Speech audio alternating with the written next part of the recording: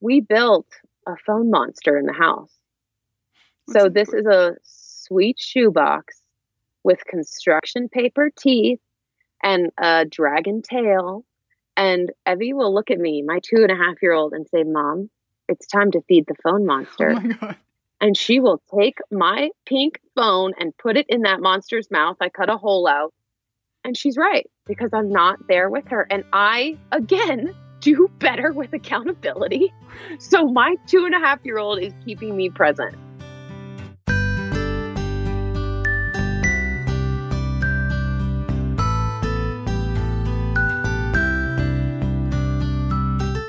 Hello and welcome to the Slow Home podcast. This is the podcast all about slow living in a fast-paced world. My name is Brooke McAllery. My name is Ben McAllery, and welcome to Season 2 of the podcast. We had Season 1. We did. Which was 263. 263 episodes long was our first season of the show. This season is going to be slightly shorter. Yes. So what's the reason for this season business, Brooke? Well, this season will be shorter. It will have 8 episodes. Mm-hmm. And the reason, we spoke about it at the end of last year, but essentially what we discovered in 2018 is that what we rediscovered, I should say, in 2018 is that it is not possible to continue to add things to life and expect things not to change, right? To expect our time and our energy to expand infinitely. And we realized how much we love doing the podcast, but also how much we want to start doing other things. I mean, your work has taken a step up. Mm-hmm. I'm doing other things, working on other books. And the podcast was something we didn't want to let go of, but we also wanted to create boundaries around our time and our energy. Yeah. So I don't want to say this was a compromise because it's very it's very intentional. Very intentional that we were going to do this. And we also had in our minds that maybe some episodes last year, particularly with us, were, I don't know, it felt a bit like quantity over quality. Well, it just felt like we were beholden to this idea of week in, week out. Yeah, exactly. And that is not a great place from which to create. Be creative. Yeah, exactly. So what I want is to be able to structure our time and our energy and our creative work for the podcast in a way that we don't have to scramble for content. You know, it's always going to be really fantastic conversations every week, and then we take time off. Exactly. So welcome to Season 2. Welcome to Season 2. You might have already heard a change where we've got a quote at the start of the episode. So for those playing along at home, that voice was Jacki Carr. My guest today, Jacki Carr. So if you did listen to the show last year, you may have heard me talk about Jacki. She's a goals coach and also an incredible public speaker. So I spoke to Jacki and asked for her help before the book tour. And she worked with me over a number of sessions to help me really nail down my headspace before the book tour and why I was finding public speaking so daunting. And she also helped me work through, you know, what I would say at events and how I would think about events and how I would process it.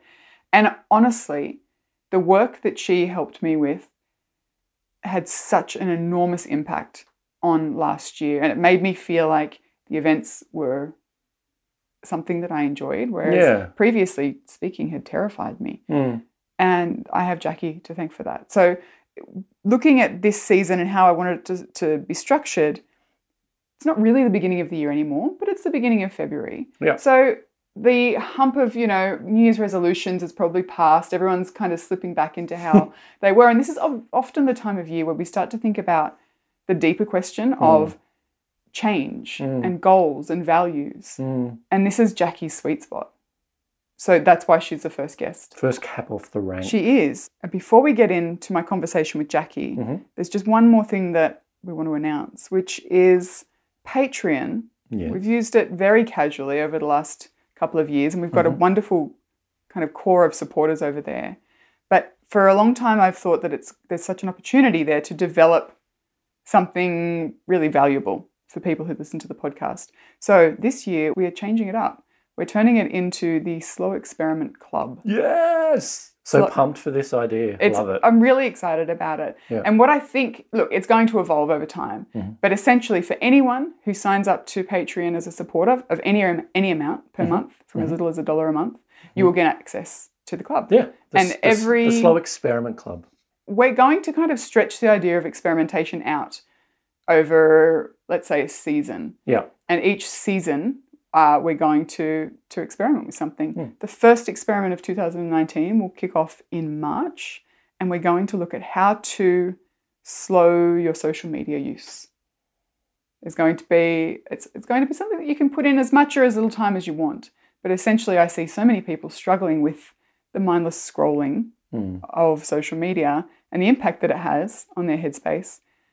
And I want to help you start to slow that down and get a lot more intentional with it. So if you are already a Patreon supporter, you're in. You're in the club. You're in the club. And if you want to join in, head over to patreon.com/slow and you can pledge as little as $1 a month. And you'll know that that money is going towards helping us keep the podcast running, the lights on. And you'll also get to hang out and we'll do some fun experiments together this year. Love the experiments. For more on this episode, head over to slowyourhome.com/season 2. And for more on Jacki, you can visit Jacki Carr, JACKICARR.com and rockyourblissmovement.com. As always, those links, all of the resources we mentioned in the podcast will be in our show notes. So head to slowyourhome.com/season 2 and enjoy our conversation. Hey, Jacki, how are you? Hey, Brooke. So great to be connected again. I love hearing your voice. Oh, it's such a delight talking to you. I'm just going to put it straight out there from the get-go. You and the help that you gave me back in sort of March, April of this year before I headed out on the book tour, it was just the most instrumentally powerful stuff that you helped me kind of work through. Like you sat me down and worked through values and belief and, living above the line and all this kind of stuff. And just publicly, I wanted to thank you because it made all the difference during what was a pretty full-on period. And I feel like I got through the other side relatively intact because of you. So thank you.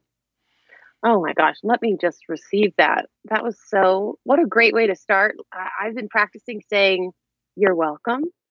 I think that's something we often try to sideswipe. I even heard myself doing it. I was like, oh, what can I say? I'm like, oh, wait, pause, receive.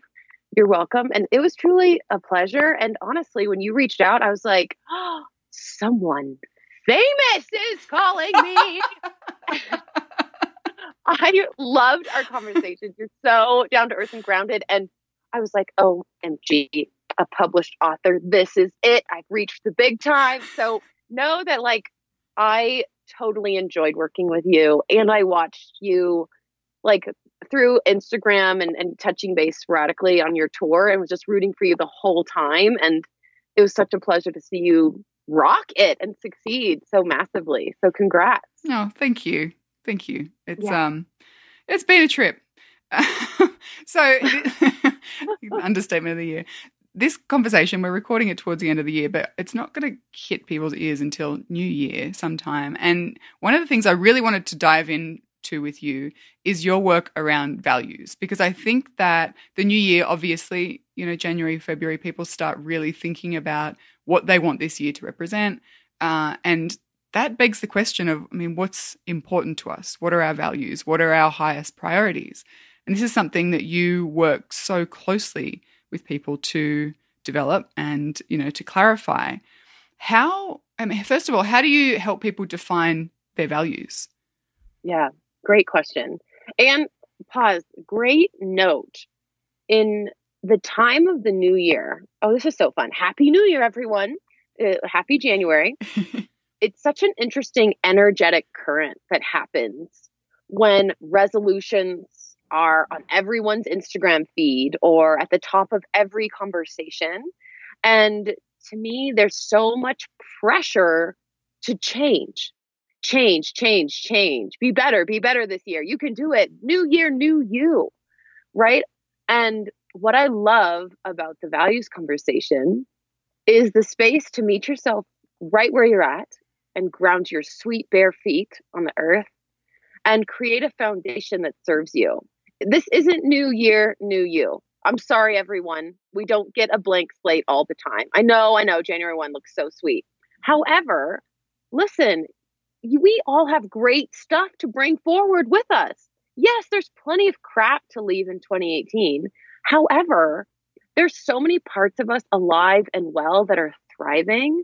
And I find my values as a filtration system to know what those are.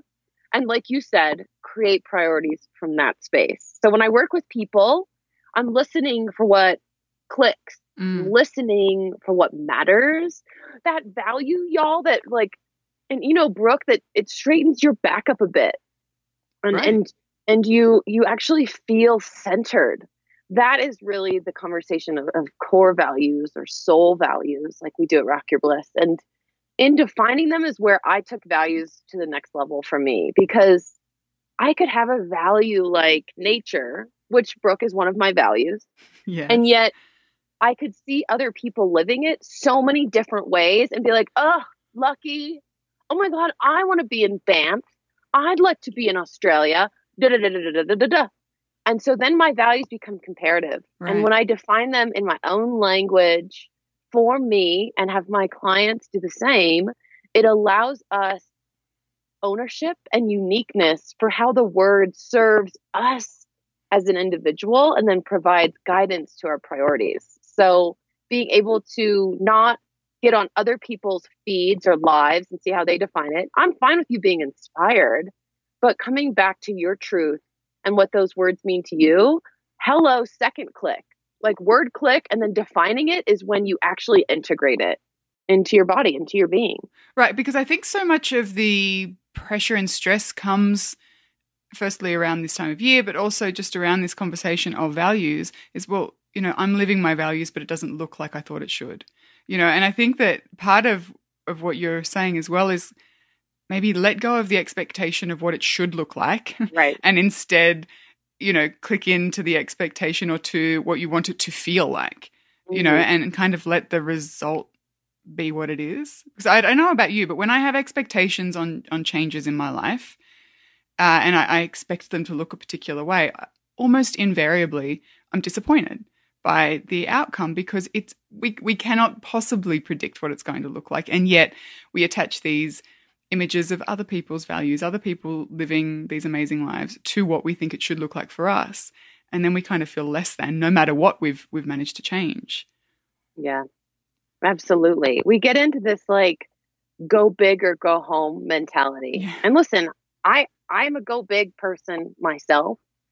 And when we do that, so for example, I talk to a lot of people who have adventure as a value. And then, of course, adventure is a passport stamp, huge travel, vacation. Mm-hmm. I'm like, oh, that sounds dreamy. And then I ask them, what does adventure look like to you tomorrow in your own backyard? And they're like, oh, what? And when you have a value that you're living, yes, there's the big, juicy piece and chunk of it. However, when you're aligned to your values, you're most likely able to operate and live by them every day if you're conscious enough, if you slow down, if you pause and check in. And so your adventure could be buying 3 people coffee at the coffee shop, because that makes me so vulnerable. I cry and I do it. It takes me out of my comfort zone. And that's an adventure. And a lot of people, like you said, we perhaps tunnel vision or pigeonhole ourselves in how big it has to be, and yet look at the depth of the definition so that we can be fully alive in our values. Yeah, and that was the question I was going to ask you. I mean, so it's kind of somewhat simple to sit down with a blank journal beginning of the year and start to work out these values and find that click, you know, and then life happens. Like, and then the kids get sick, or it's back to school, or work kicks off, or you've got a new project, or your relationship breaks down, or, you know, life happens. How do you encourage people, I guess, to keep recentering even when life happens, you know, and like James Clear says, reduce the scope, stick to the schedule. Kind of, how do you encourage people to do that? Yeah. So great point, because we've got to be out there human with a bunch of other humans. Right. And so we can't escape. Yes, it might be easy seated by yourself in a sweet coffee shop nook doing your values and be like, look at me, I'm killing this year. However, the true challenge is when life does get busy. And so I would say refer to your learning style, which is interesting for us. Do we know what it is? Refer to your learning style. So are you a visual learner? You know, are you an experiential tactile learner? Are you an audio learner, right? Like, look at the way you operate in the world. If you're a journaler, if you're a person that needs accountability from another human, check in on where you've been most successful in your life thus far, because there's most likely breadcrumbs, Hansel and Gretel style, that will show you the schedule that actually serves and works for you. So for me, Brooke, I've got to have my values visible, or else it's like a sweet inspirational thing I did for 60 minutes and felt good. And then I went along with life and got sucked into that weird change current. So for me, they're posted on hot pink Post-its on my mirror. And this is the word and a couple definitions. I used to keep them on my laptop computer on these little open squares. Perhaps they're the background of your iPhone. Perhaps you gift your best friend an email with your values in them and say, hey, check in on me every month and I'll buy you a coffee. Right. Once a month, coffee on me. So find what Gretchen Rubin calls tendencies. She has this really cool quiz called the 4 tendencies. You can learn your style of being. I am an obliger, which means I do really well when someone's checking in on me or someone's definitely grading me. So I do well when I have a partner. I do well when someone's watching me. I do really well with deadlines. And so when I operate that way, I get my values visible. 3 people, my husband, my business partner, Mary Beth, and my other best friend, Alex, they know my values so they can check in on me when I start to feel a little funky. And listen, I know I'm going to get funky. I'm a human. And so they can say, Jacki, sounds like you need to go for a hike. Sounds like you need to sign up for a new training or go read a book, whatever it may be, to recalibrate to my center. And so I would say, check in on the way you learn and serve yourself with your values that way. Such good advice. That's wonderful advice. And I'd never kind of made that connection between doing the head work and the heart work of figuring out your values, but then also figuring out how you are best motivated, how you best learn, and using that as the tool, to keep coming back, because we all backslide. We all do, but to have that strategy in place, like have past Jacki to thank, future Jacki can thank past Jacki for putting those systems in place ahead of time, because, the backslide isn't a maybe, it's inevitable. I think we all have times. Yeah. So I really like that. Wait, that's great homework for you, for me, for everyone right now, wherever this is, January, February, when this drops, Brooke. Let's do that. Get out a piece of paper and write your past self a thank you note. Thank you for doing this so I could know this. Thank you for failing at this so I could meet this person. Thank you for doing this. It's such a cool exercise where gratitude is a pathway to how we learn, as well as the goals we want, when we thank ourselves for who we were and who we weren't. So homework assigned. Boom. Love it. Excellent. Yeah. If you want to send it to me, good God, put it in my email. I'll love it. Oh, that's fantastic. I've just literally jotted down a note. Write past self a thank you note. All right, I'm going to send it to you. Yes. All right. One thing that really struck me as you were explaining how you have developed those tools and that accountability for coming back and recentering is that you have a crew of people who get you. And is that something that you have developed intentionally, to have your two best friends and your husband who are really in your corner? Like, is that something you set out to do, or is that something that you have just sort of developed gradually over time? Yeah, I think it's a combination probably of every self-help book I've read and learning from my mistakes. But I would say also I read 2 examples of this. One was Mary Beth actually had me read Martha Beck's True North book. And it had an exercise of looking at your 5 people in your life that you really hold your standard to. And usually the 5 people aren't the right 5 people. And it was insane. I had like one person in there from like my early 20s who I don't even talk to, but there was like a record of judgment that, you know, not her fault, but that I had heard from her, that I was like, oh, I'm holding my standard to this random human I don't even talk to.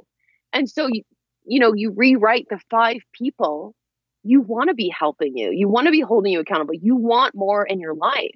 And actually, Brene Brown just talked about it in her new book, Dare to Lead. It's in there as well. Like, check in on who's holding you to a standard, and it's your people you've chosen. And it might be some random person you've never met on Instagram that you have as your person in your corner, inadvertently, unconsciously.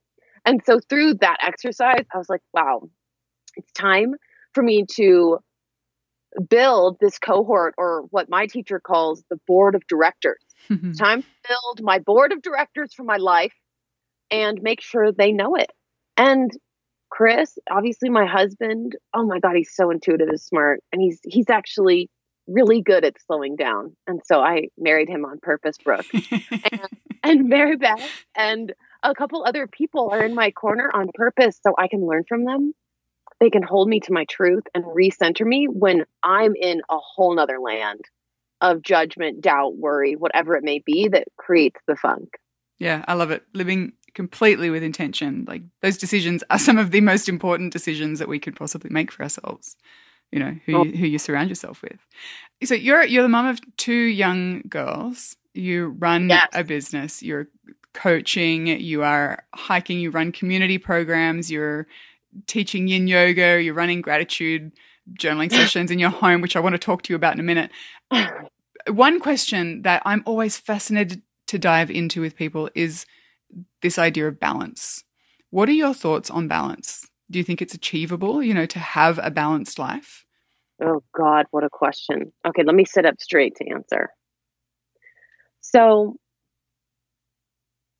I think the answer is yes, but I have to add an addendum. Yes, balance on your terms, day to day, moment to moment. Yeah. I don't believe in a one size fits all balance.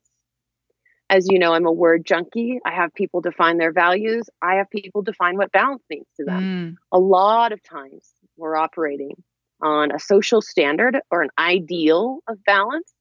We're operating on the Joneses next door's balance, or, which I love your Dear Mr. Jones's letter in the beginning of the slow book, like obsessed, should get it framed, might do it.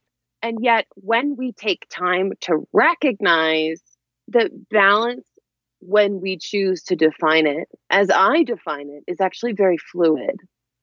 And so I never look to have perfect balance. There's no such thing. Mm-hmm. But I seek to have balance in my weeks, in my months, and thus my years. And so where today might be a very heavy phone call day, in my planning, I can make tomorrow a very creative day. And so I look at what I need and want for my life through my values, of course, as a guide, as well as through any creative desires I'm feeling this month, whatever it is, Brooke, emotionally, hormonally, moon phase, whatever it may be. And I look at balance as something that I want to feel, like you talked about earlier with values, in regards to what does peace feel like?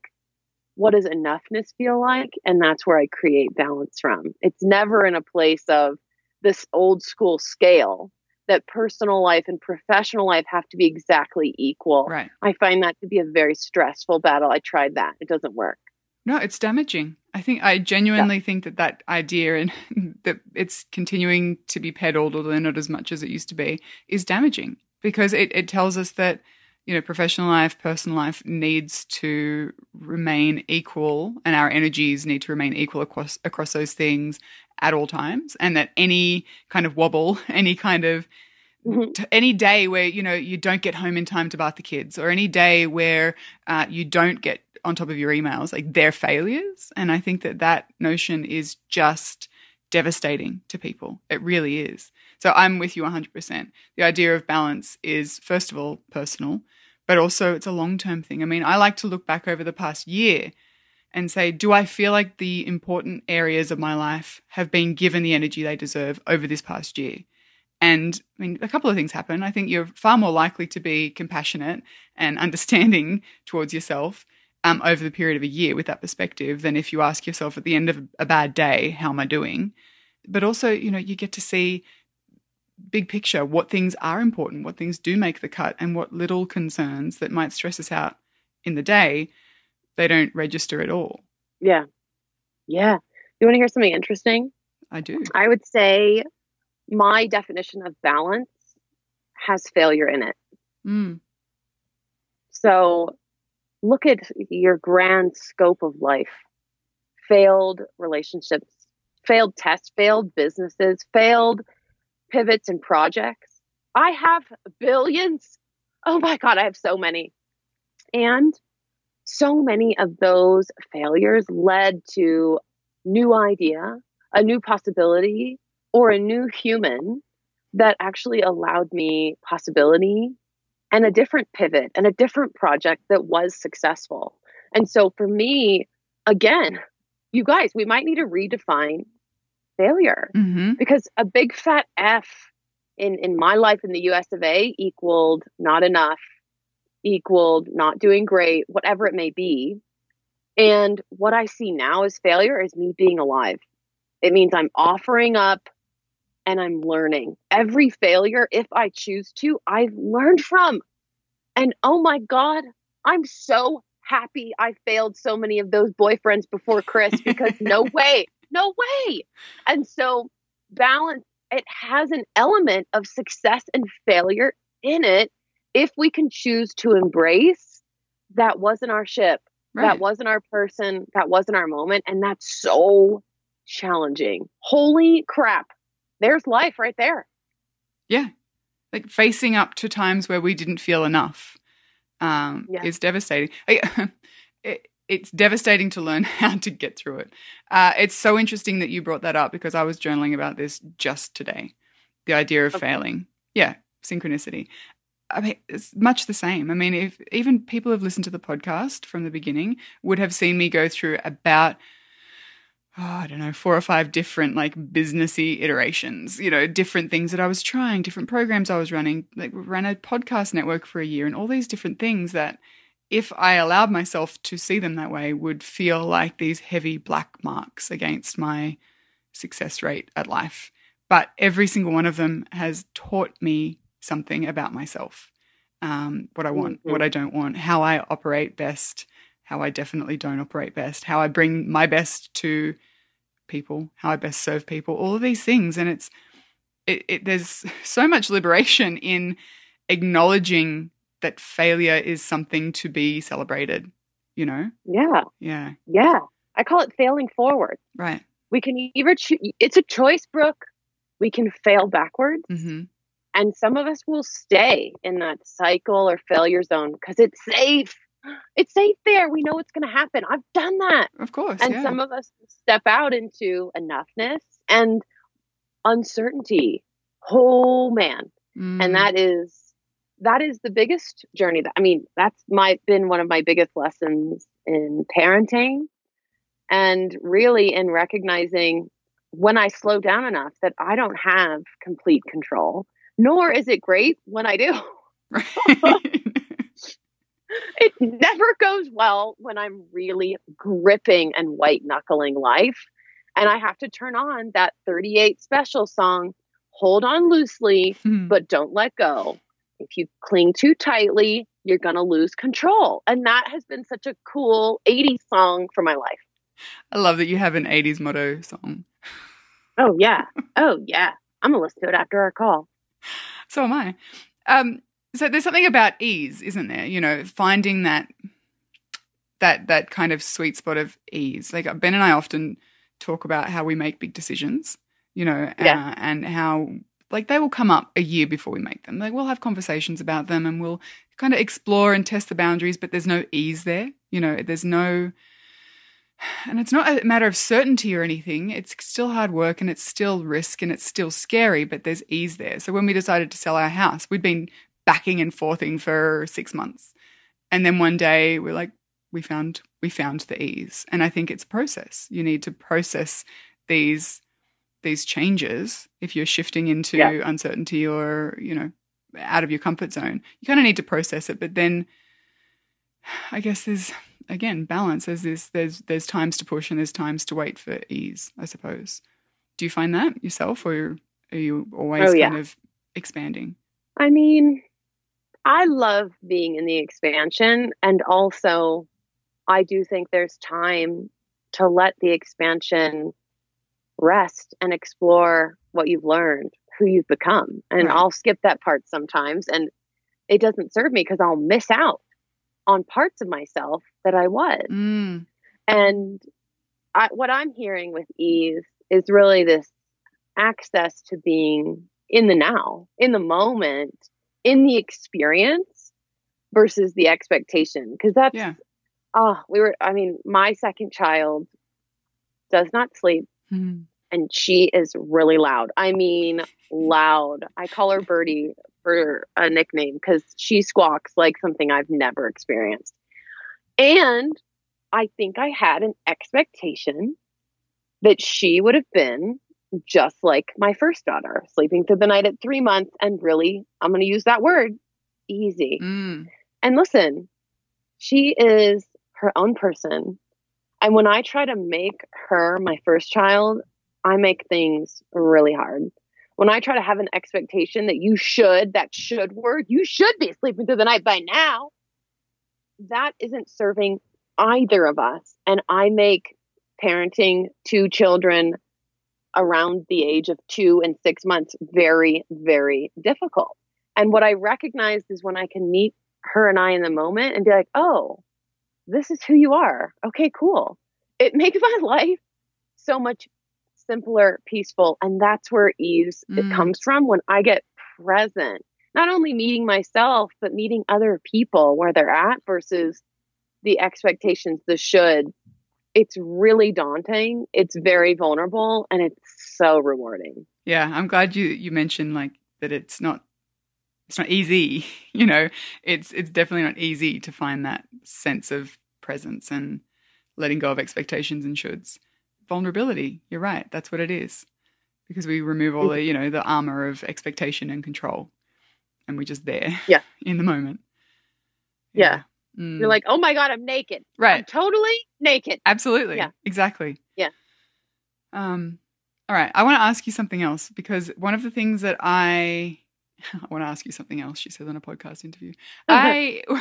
One of the things that I really want to focus on this year is helping listeners to develop community, right? This is something that came up time and time again during the book tour. People looking for like-minded humans that they can meet in real life and, connect over something that is important to them. And something that you do so beautifully in your own community is that you've developed a number of different programs where you get like-minded people together and you do things. You might go for a hike and you combine hiking with talking through goals and values. You've more recently started teaching yin on your balcony, like your front deck, which is so cool. I love that. I wish I lived near you so I could come. You're always invited. Thank you. So tell me about that. When did developing these in-person community relationships become important to you? Oh, okay. Well, let's use our work. Values, let's go there. One of my values is connection. And I'm very, very extroverted. And so where some people, be it an introvert or an ambivert, might need time alone to journal and coffee, beautiful. I love that for you. I hate doing that. Right. I'm like, this is boring. And listen, I love doing it sometimes. It's really nice. It's a nice reprieve. And I think it's really beautiful to journal. I wish I journaled more, but that's not who I am. Yeah.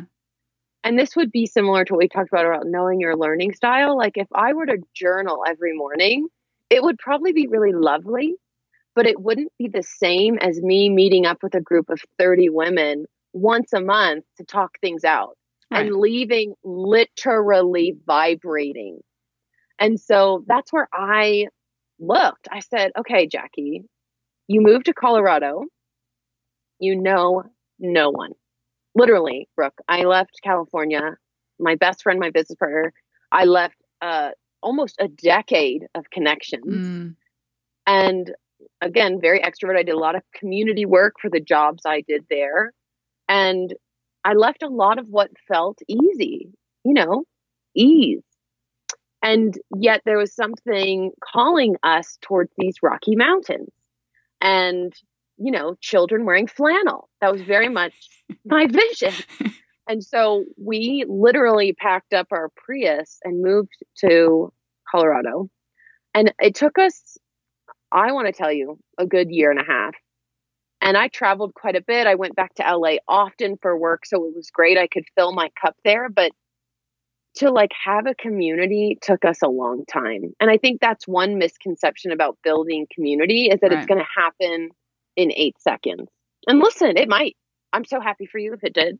It took me a long time and a lot of tears. I remember one October telling Chris, oh my God, I love you. And I love all this time we're spending together. And I'm so lonely for that social aspect and that work with a big group of people. And so I looked at my life and I looked at what I like to do. I love hiking. I especially love when someone joins me and we're talking and you get into this point in a hike where you can't see cars anymore. You can't hear cars anymore. And there's something about what we were talking about earlier, getting naked, where I remove a lot of layers of bullshit. I'm no longer improving, fitting in. I'm no longer, oh my God, finger guns networking. You know what I'm talking about? The finger guns. I'm so good at it.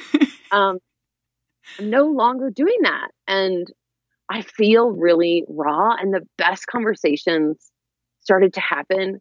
And I found it most with my partner, my husband. We'd go hiking and we would just connect deeply amongst the trees. And I was like, okay, wait a second. I'm out here hiking every other day anyways. Let's invite some people I don't know. Instagram's creepy. You don't know these people, but they're your best friends, but they're not. And so I was sitting doing my values this January. And I was like, wow, one of my values is connection. Another is nature. Let's put them together. And so I started offering these goals hikes. I remember, and they're free because I was like, well, how am I going to get people out here? It better be free. And so I remember my first one, 25 people showed up and I was like, what are you all doing here? And we had the most beautiful experience. And I met people I perhaps had met in passing, but then we had deeper conversations. I remembered a moment with them and I got to connect on that level that serves my connection and my definition, which is real talk, not small talk, which is vulnerable and really layer removing, if you will. And so I kept offering them. I said, I have a goal to do these every month. And so I told them there, I was like, so you guys know it'll be up monthly. If you want to come, I'll be out here and I'll be leading some theme. And they kept showing up. Oh my God, Brooke, in February, we went to Boulder and it was a blizzard. I'm talking 0 degrees. And I had spent the night in Boulder to be up early to hike there with these people. And I was like, you know what? Whoever comes, great. I've got my tracks. I've got hand warmers for everyone. Maybe a few people will show and it'll be beautiful. 30 people. Oh, wow. I was like, oh my God. I said to them, I'm like, only in Colorado would you all show up here to hike in a blizzard. And I was partnered with my friend Jess from Folk Rebellion, and everybody had to hand in their cell phones. I'm like, only you guys would come out to digital detox in the middle of the winter. It was so cool. And that's the unexpected and the uncertainty and the vulnerability, putting something out there. Right. I want you to know, Brooke, I did these events in California. I hosted hikes and one person came to one. And then 2 people came to the next one. And then no one came to one. And what I've shared with the people here in Colorado was, that's okay that my project perhaps failed in California. It didn't fail. Those people were wonderful that came. However, I never had like a huge, big jolt that followed from it. And I told here in Colorado, I was like, I was just on the wrong mountain. I was in the Sierras, and that's okay. I needed to be in the Rockies. And so the ability to look at what you like to do and then go do it and invite anyone to come with you with purpose, with intentionality. And like that, we've been saying that big V word, a bit of vulnerability. The yin classes on my front porch, I got my certification in July, and I was like, wow, I'm not going to be great at this, but you have to start somewhere. And I think I wrote that. I'm like, I'm brand new and I want to practice. Will you come over to my house and do yin on my front porch?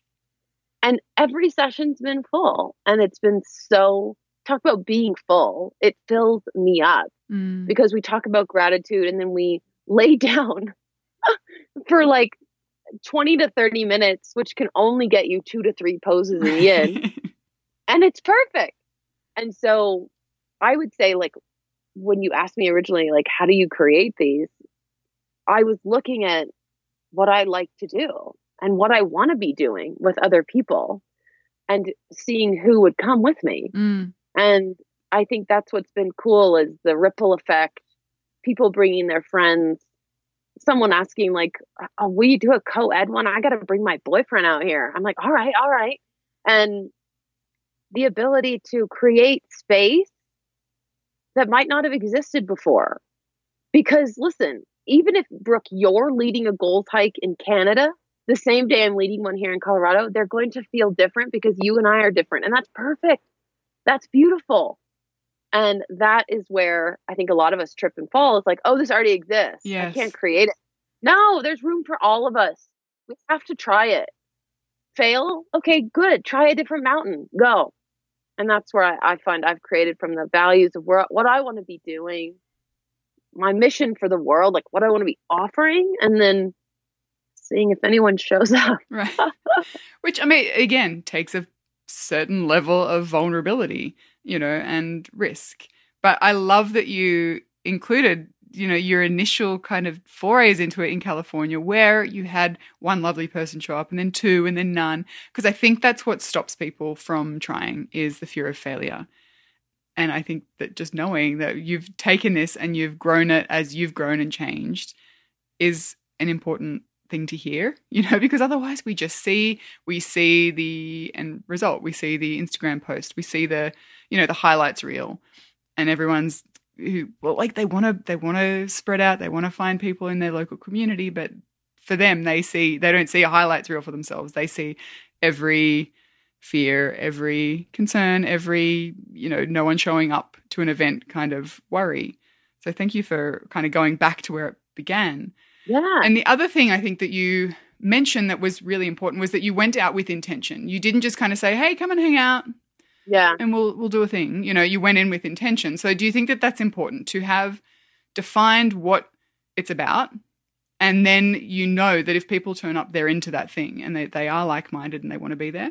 I do. And I know some people are like, let's be spontaneous and try it. And I love that for them. For me, I read this really old school book called The Brand Gap, and it was about building brands. I did brand consulting in my days, and I loved this book because he said a brand creates an emotional connection. And that really stuck with me. I'm a very emotional person, by the way. And I remember setting a goal last year to cry more, to feel more. And so when I set out with intention, you can have more than one. Mm-hmm. Your intention can be goal coaching on the rocks. Okay, awesome. That's really where my brand came from. Goals on the Rocks is what my business is called. And you can also have an intention of community. When I moved to Colorado, I found that it was a very big city in transition. a lot of people moving here and not knowing how to make friends. And I was like, okay, why don't I create something where we make friends on a real level? So on the mountain, and by the, third turn, when you can't see cars, then I'm going to ask you a gnarly question, and you're going to hate it, but you're going to love it. And I remind people, and I set that intention, like, this hike isn't for small talk. Small talkers, if that's what you want, I'm going to warn you, this isn't for you. And I say that at the beginning so they can leave. Right. They've never left, by the way. What they've come up to me and said was, well, this wasn't what I expected, but it's what I needed. I'm like, yes, yes. And so I find that those intentions grant choice. They grant choice. Brooke, I know sometimes I'm really cheesy. I also know I like to go deep with people. And I also know that's not a lot of people's cup of tea.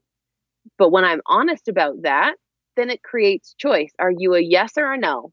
And those people that show up, oh my God, these people are like a hell yes. And I could kiss every single one of them. They're so amazing. I've learned so much from them. And I've thus created a community of like-minded people because I created a space of truth and choice. It's like Brene, I think it's in the most recent book, to be clear is to be kind. Oh my God, I circled it. Yes. Yeah. So I think that's like, you're living that. You're giving people the information they need and then they get to choose. I like that a lot. Yeah. And I think that's probably a really helpful piece of encouragement or information for someone listening who wants to start something in their community. Figure out what it's about and tell people what it's about. So if they're showing up, that they are showing up with that intention. Yeah. I think that's solid advice. So one thing I wanted to ask you before we wrap up is, I know you often use social media to spread the word about these community programs that you're running, which kind of leads me into this question of social media and living intentionally. I think social media is a great tool that can be used to connect and communicate with people, and I use it myself for exactly that reason, as do you. But it can also become this mindless crutch. Yeah. So do you have any tools that you use to, make it more of one and less of the other? Yes. Okay. Great question. And let's just start with the truth. I fail often at Instagram, y'all. I mindlessly scroll a lot and I'll catch myself. And this is where balance comes in. So I want to start with that I'm not amazing at Instagram balance. And I'm working at it, doing the best I can right now. So with that in mind, how do I post? I post through my values. I know we keep coming back to it. It's like a broken record. I won't apologize because the shit's so good. Please don't apologize. I know. I'm not going to. It's so good. Have those values on Post-it notes. And a lot of people are like, oh my God, what do I share? And I'm like, oh, cool. What can I share about connection? Oh, cool. What can I share about nature? Oh, sweet. What can I share about, what's another one of mine? Oh, family. Duh. Mm-hmm. And they really provide me space to be truthful and real. And also, I would say I really used that Instagram timer where it's like, hey, you've been on Instagram for 1 hour. Like this thing pops up now in my settings where I can set it for how much time I want to spend on Instagram. Right. Yeah. And then I'm in choice. Jacki, you've reached the limit you set for yourself. What are you going to do about it? And I want you guys to know right now I'm at about an hour and a half a day. And it is, Brooke, where I run a lot of my events and my business. And it's also where I waste a lot of time. Right. Truth. However, when you can step back and like we've been talking about, what do you want Instagram to be? What do you want it to be? How do you want it to feel?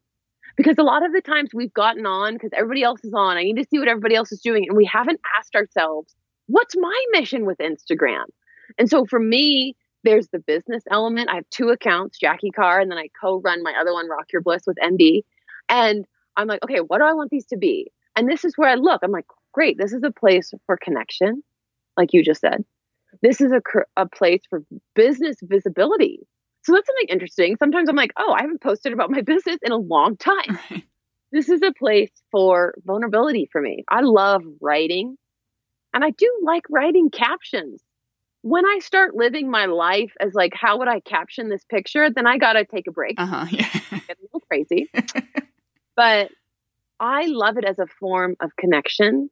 And then usually at that hour marker is when it's no longer connecting for me. It's actually gone into either waste of time, mindlessness, or judgment. Right. I'm very judgy with myself. I know that. And so that's where I create choice. Is this still serving the purpose I created Instagram for? And so you might need to recalibrate.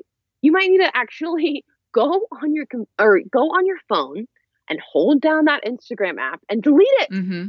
And then sit down and ask yourself, what do I want this app to be? And then you can reload it with purpose and intention and start to stick to it with choice, acceptance when you fail, and recalibrating when needed.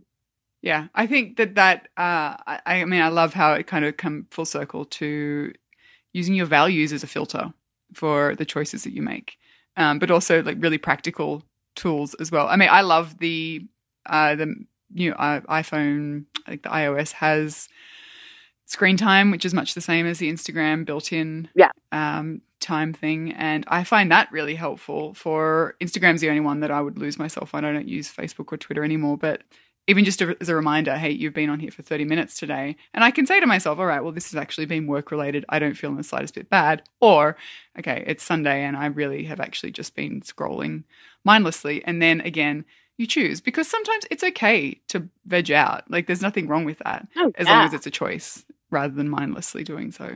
And then getting frustrated at having wasted time or, procrastinated our day away. Yeah. So that's a really great answer. Well, I think forgiveness is clutch, because I'll be scrolling like when my child is watching a movie and I'll catch myself, Jacki, is this who you want to be? Is this what you want to do? And you can either forgive yourself in the moment, or I just poke my 2-year-old. I'm like, hey, sorry, I was on my phone. I want to be here with you. Mm-hmm. And we actually, side note, we built a phone monster in the house. So this is a sweet shoebox with construction paper teeth and a dragon tail. And Evie will look at me, my 2.5-year-old, and say, Mom, it's time to feed the phone monster. Oh, and she will take my pink phone and put it in that monster's mouth. I cut a hole out. And she's right, because I'm not there with her. And I, again, do better with accountability. So my 2.5-year-old is keeping me present.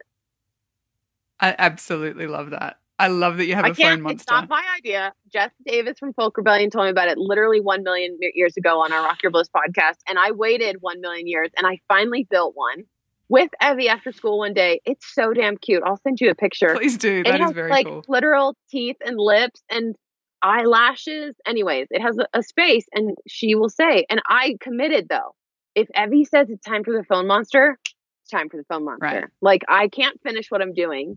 I have to be able to drop it, because most likely if I'm my phone in front of her, I can easily use while I'm doing business, but that only works for so long. Yeah. At some point it shifts into, excuse making rather than reason. I absolutely love the phone monster. Jacki, thank you so much for... Oh my gosh, it's been a pleasure. It's been an absolute delight. Yeah, thank you for sharing so openly and honestly, and for coming on and chatting with me. It's been so fun. I want to tell you, this has been really fun. So thank you for making the conversation light, relatable, and like I said, I'm leaving here feeling very lit up, like joyful. It feels wonderful. So great hosting, Brooke. Thanks, mate.